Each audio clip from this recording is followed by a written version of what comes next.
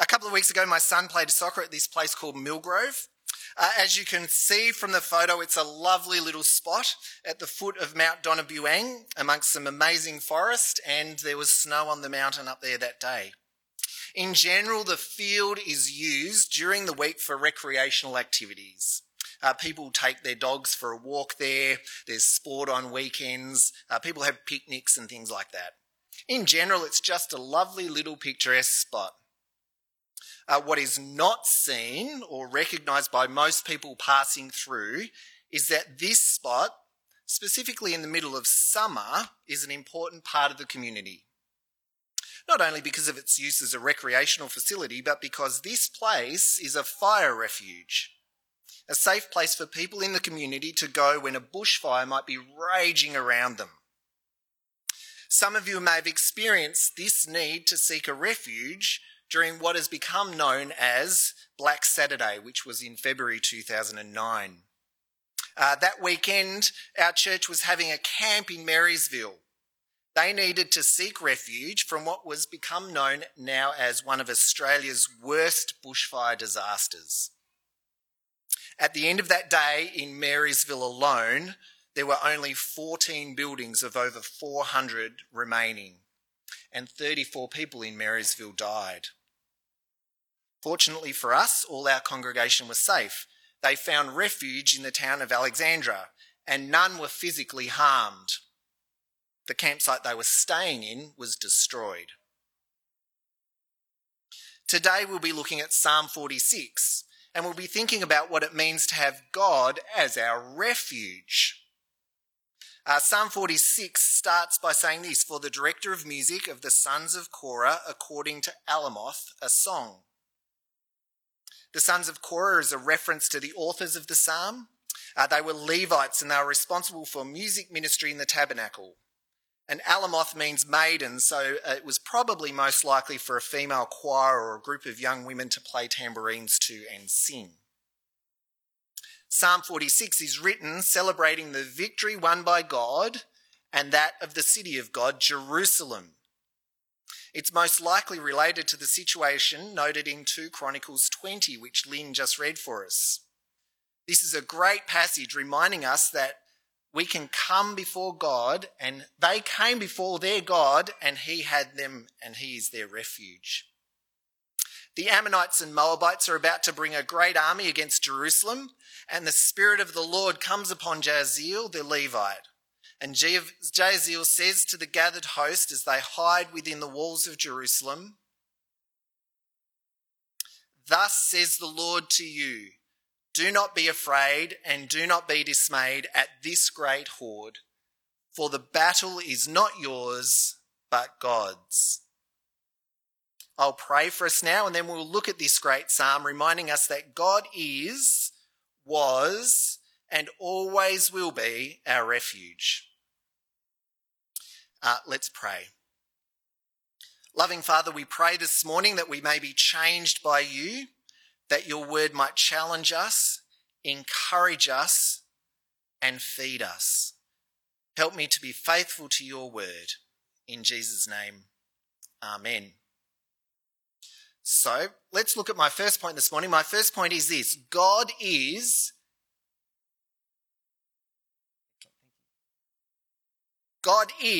a radical, safe refuge.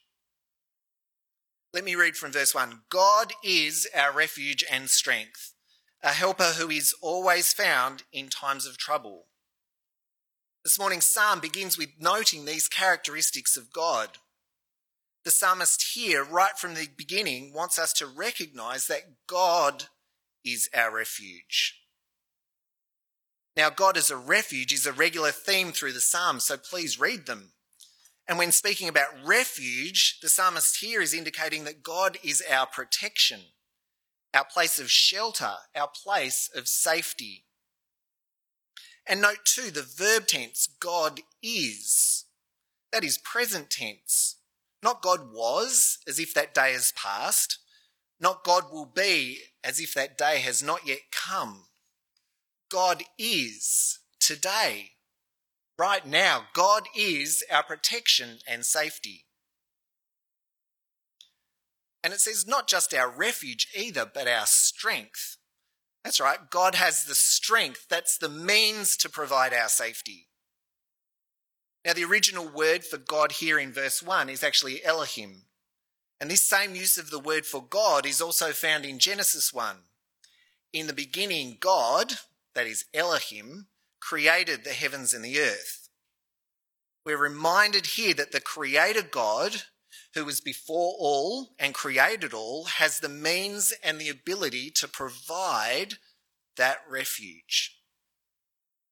And unlike the fire refuge I noted earlier, which really only provides refuge in specific times and specific circumstances, which is like all other worldly refuges, God is a helper who is always found in times of trouble. You don't need to travel to find him as your refuge. You don't need a specific type of disaster or trouble to have God as your refuge. God is continually available. God is with you. We must realize that God, our refuge, is not only continually available, but he's thoroughly adequate. It says in this verse here, God is our refuge, but also our strength. There'd be no good saying that God is our refuge if he weren't strong enough to provide the safety we need.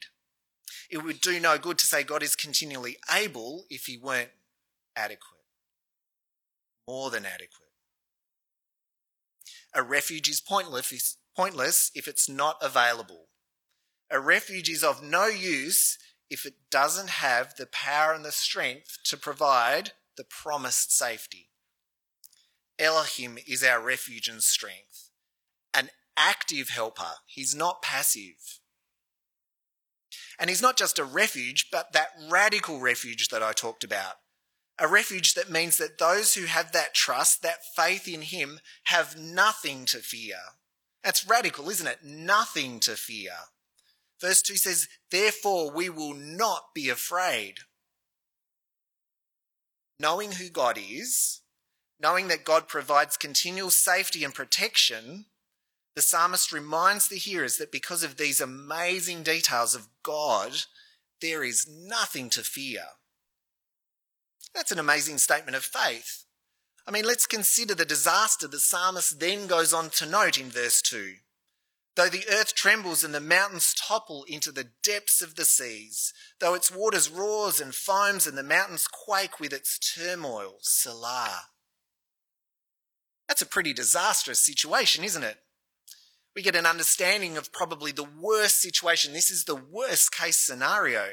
The work of creation is almost put into reverse. We've got mountains that are toppling into seas. The waters, which have actually now covered these toppled mountains, are raging with foam. And even though these mountains have toppled, they are still quaking beneath the waters. The picture's actually a dire one. It pictures a world in which it seems that the foundations are being destroyed. It pictures a calamity that's tumultuous and seemingly out of control, at least out of our control. And yet we're reminded that no matter the situation, there is nothing to fear. Now the verse ends with the term Selah, which is most likely a pause in the singing or the song. So let's pause and consider. God is our refuge and strength.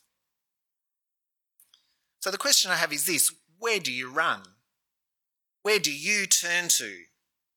In the middle of trouble, when you're in the heat of battle, you will run somewhere for a refuge. Perhaps in trouble you run to other people, hoping that they can be your own sort of personal Messiah. Perhaps you run to entertainment, hoping to numb your troubles away. Maybe you run to a substance, trying your best to turn off that pain. Maybe you're tempted to run to food or sex, fighting pain with pleasure. But none of these things can provide the refuge that you seek. Putting your hope there tends to only add disappointment to the trouble that you're already experiencing. Do you know the hope, the refuge that God has given us through Jesus? Do you know that God sent his Son for us as a living hope? Let me read from 1 Peter 1. Blessed be the God and Father of our Lord Jesus Christ. Because of his great mercy, he has given us new birth into a living hope through the resurrection of Jesus Christ from the dead, and into an inheritance that is imperishable, undefiled, and unfading, kept in heaven for you.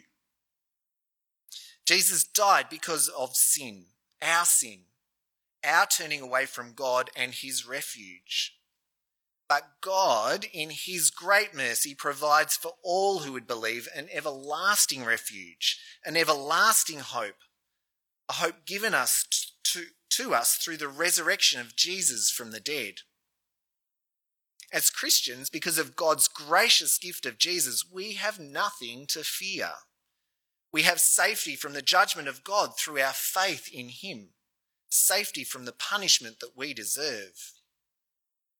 Now, if you don't know that refuge this morning, if you don't know that everlasting hope, come and have a chat with me or Andy afterwards, or Clint, one of the pastors. If you do know that hope, can I encourage you also to turn to God as your refuge in prayer? Ask him to keep you safe in whatever is happening for you. He is always there. He is always available. Give thanks for the everlasting hope of Jesus. Maybe you could read Psalm 46 over and over and remind yourself of this, that God is our refuge and strength, a helper who is always found in times of trouble. Therefore, we have nothing to fear. This brings me to my second point, which is this, that not only is God our refuge and strength, God is present with us even in disaster. Let me read from verse 4. There is a river, its streams delight the city of God, the holy dwelling place of the Most High. God is within her, she will not be toppled. God will help her when the morning dawns. Now the mood of the song changes quite dramatically here from the previous verses. The psalm goes from mountains toppling and raging seas to this serene new picture, a picture of a gentle flowing river that provides delight to the city of God. Now the psalmist would be aware that there's actually no river that ran through the temple courts. It's not a literal river. Rather, the river is a symbol which is in contrast to the first verses, involving raging waters and surging seas. Rather than destruction, the river feeds the city of God. The river symbolises life. We see this too in Revelation 22, where John is given the vision of a river. Let me read from Revelation 22. Then he showed me the river of the water of life, clear as crystal, flowing from the throne of God and of the Lamb, down to the middle of the city's main street. The tree of life was on each side of the river, bearing 12 kinds of fruit, producing its fruit every month. The leaves of the tree are for healing the nations, and there will no longer be any curse. The throne of God and of the Lamb will be in the city, and his servants will worship him. They will see his face, and his name will be on their foreheads. Night will be no more. People will not need the light of a lamp or the light of the sun, because the Lord God will give them light, and they will reign forever and ever. The river in both these passages symbols the life-giving that God provides, and further confirms the psalmist's understanding of verse 2, that because of what God has done, we will not be afraid. And we also have the city of God, and not just his city, but the place where he resides, where he dwells. There is a river, its streams delight the city of God, the holy dwelling place of the Most High. God is within her. She will not be toppled. God will help her when the morning dawns. The psalm is also careful to point out here that there's nothing really special about the city or the holy place actually by themselves. Rather, the thing that's special is that God is within her. It's the presence of God that is the special thing. God is with us. God is present. Now, for the Israelites, the symbol that God lived with his people was the temple. And the temple was significant for other reasons as well. So the temple was the house of worship and prayer. Sacrifices were made, festivals were held there.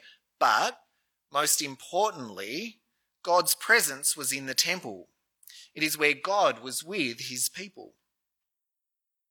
But for us now, as Christians, we have something different, something better. A couple of weeks ago, we remembered Pentecost, God giving of his Holy Spirit to his people. In Acts 2, after Christ rose from the dead, the Holy Spirit was poured out on the apostles and all the believers. This is a wonderful gift for all who trust in Jesus. We are given the Spirit of the Holy God. And the Spirit gives us new hearts. The Spirit assures us that we are children of God. The Spirit is the guarantee of our heavenly inheritance. The Spirit means that we are never alone, that we have God's strength to live his way, to trust Jesus. The presence of the Spirit means we don't need to be afraid. God is within us. God is present. And note the words here too. He is the Most High. In other words, he is the one who is seated on the throne above all thrones, as the one who is ordering the universe. He is a God of power and purpose. And what an exciting thing it is to be a Christian. It doesn't mean that you're immune from trouble. It doesn't mean that you won't have any problems. It actually may mean that you might have more. But the exciting thing about this is that in the midst of trouble, you know what it is to have a God alive and alert within you, who is seated on the throne of the Most High. The God who ordered the universe, who is our refuge, lives with his people now. God's promised Spirit is within you, guiding you, being your ever-present refuge. And what does that mean? Well, see, the psalm speaks of nations raging and kingdoms toppling. And even though this may be happening all around you, we have the Lord who just has to speak and all else melts with just his word. This section of the psalm ends with a refrain, a reminder that God is with us, a reminder that he is our refuge. Verse 7, the Lord of armies is with us. The God of Jacob is our stronghold. Selah. Here we have an emphasis on God's role as commander of the armies of heaven, his covenant relationship with the people of Israel, and his almighty power to preserve his people. As the Lord of hosts, God commands all the armies of heaven. He can do for us what we cannot do for ourselves. We face no problem that he cannot solve, no temptation that he cannot defeat, and no trial that he cannot overcome. And best of all, he is with us.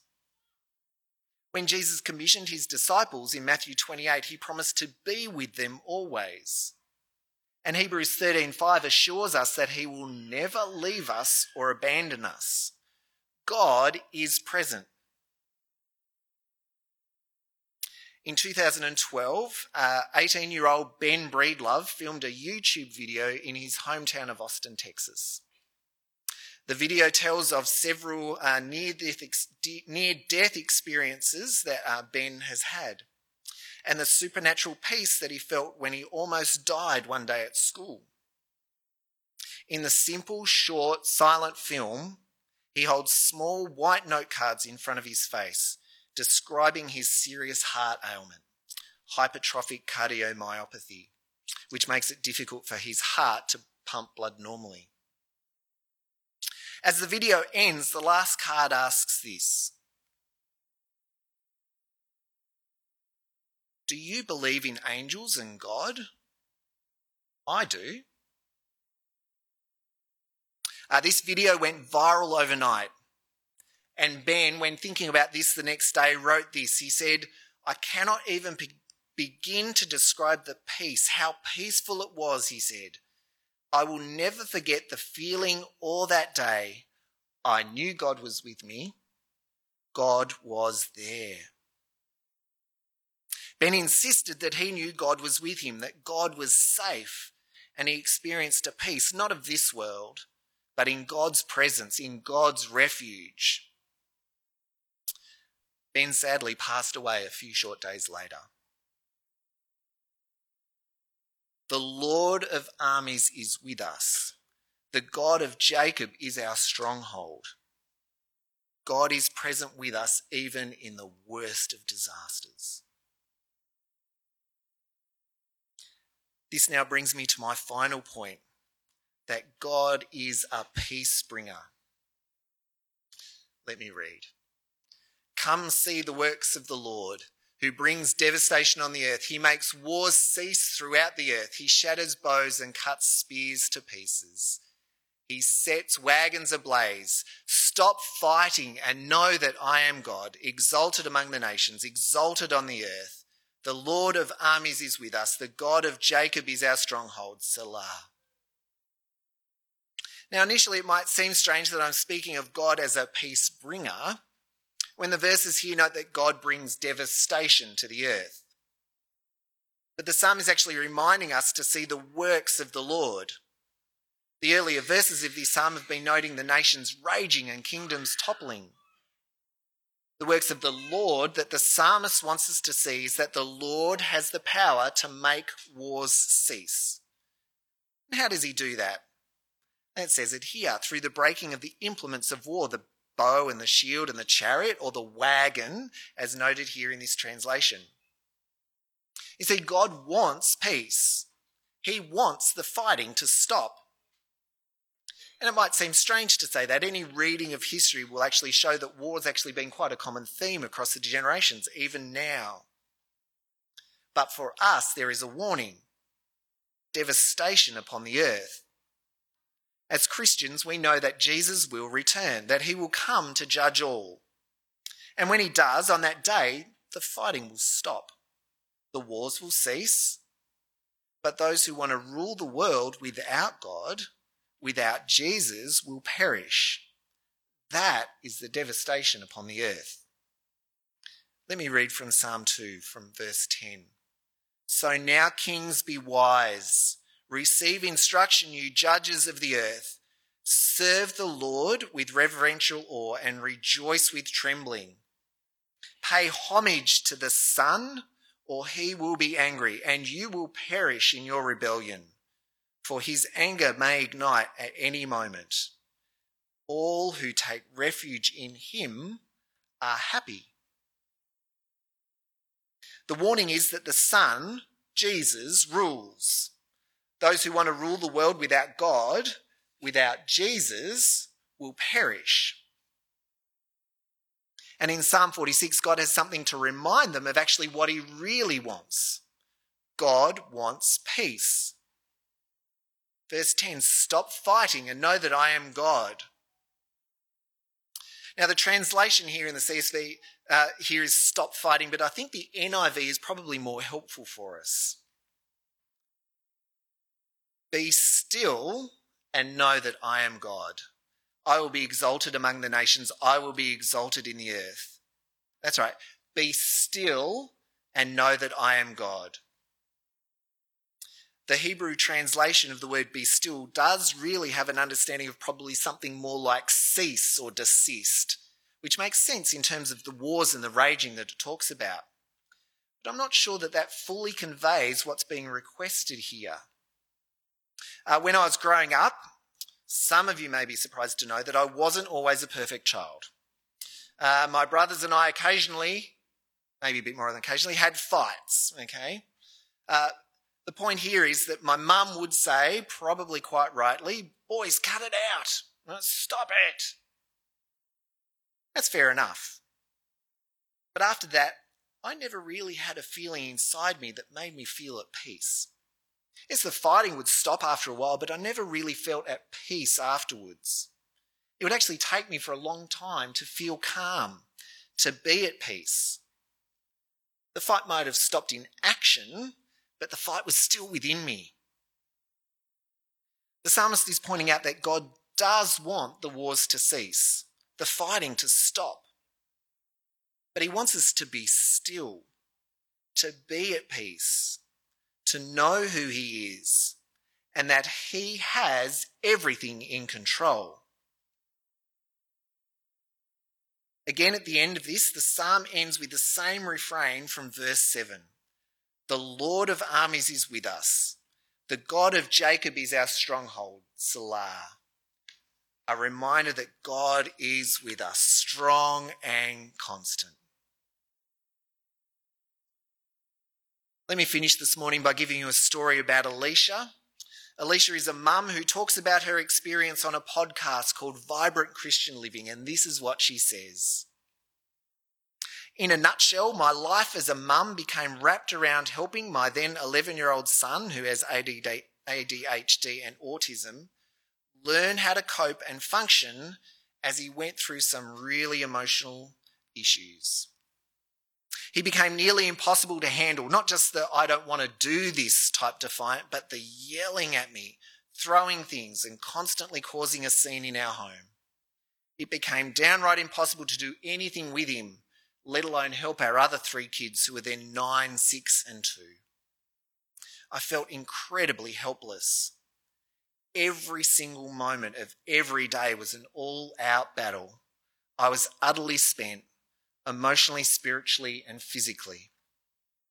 To top it off, my hard-working husband travelled nearly 50% of the time. He was incredibly supportive, but he physically just wasn't there at times. So that meant I spent a lot of time alone in the trenches of this trial, carrying this immense emotional and physical burden on my own. Eventually, our precious son was even hospitalised for several days. It required loads of trust and faith in God in order to get him there, but we knew it was the best option for him. After that, he was assigned to a special therapy 3 days a week for 4 hours at a time at a location which was over an hour from our home. Getting him to and from therapy while also finding childcare and rides for my 3 other kids was extremely taxing just in itself. I felt like a zombie many days as I spent every last ounce of energy trying to keep life going for all 4 of our kids and our family. God became my only solace. I prayed continually and asked God to help my faith to be strong and to even have joy during this parenting trial. God taught me many things about my moment-by-moment faith during that life challenge. Specifically, God taught me that he is to be relied upon. He is a refuge in hard times. When the world was upside down, I could always trust him. God really is your refuge and strength. Only he rules every location where your trouble exists. Only he has the power to rescue you and deliver you. Only he has the grace you need to face what you are facing. Only he holds the wisdom that in trouble you so desperately need. Only he is in, with, and for you at all times. He is the refuge of refuges. Turn to him. Let me pray for us. Loving Father, we ask that you might help us to know your living presence more and more each day. Help us to turn to you always, knowing that you hold us, knowing that you love us, knowing that you have so freely given your Son, and that through his death and resurrection we can, through faith, know that sin holds no power over us, and that we have a promise of eternal refuge, safety with you. Help us to love and serve others and show the love of Christ in all that we do. And may all things bring glory in Jesus' name. Amen.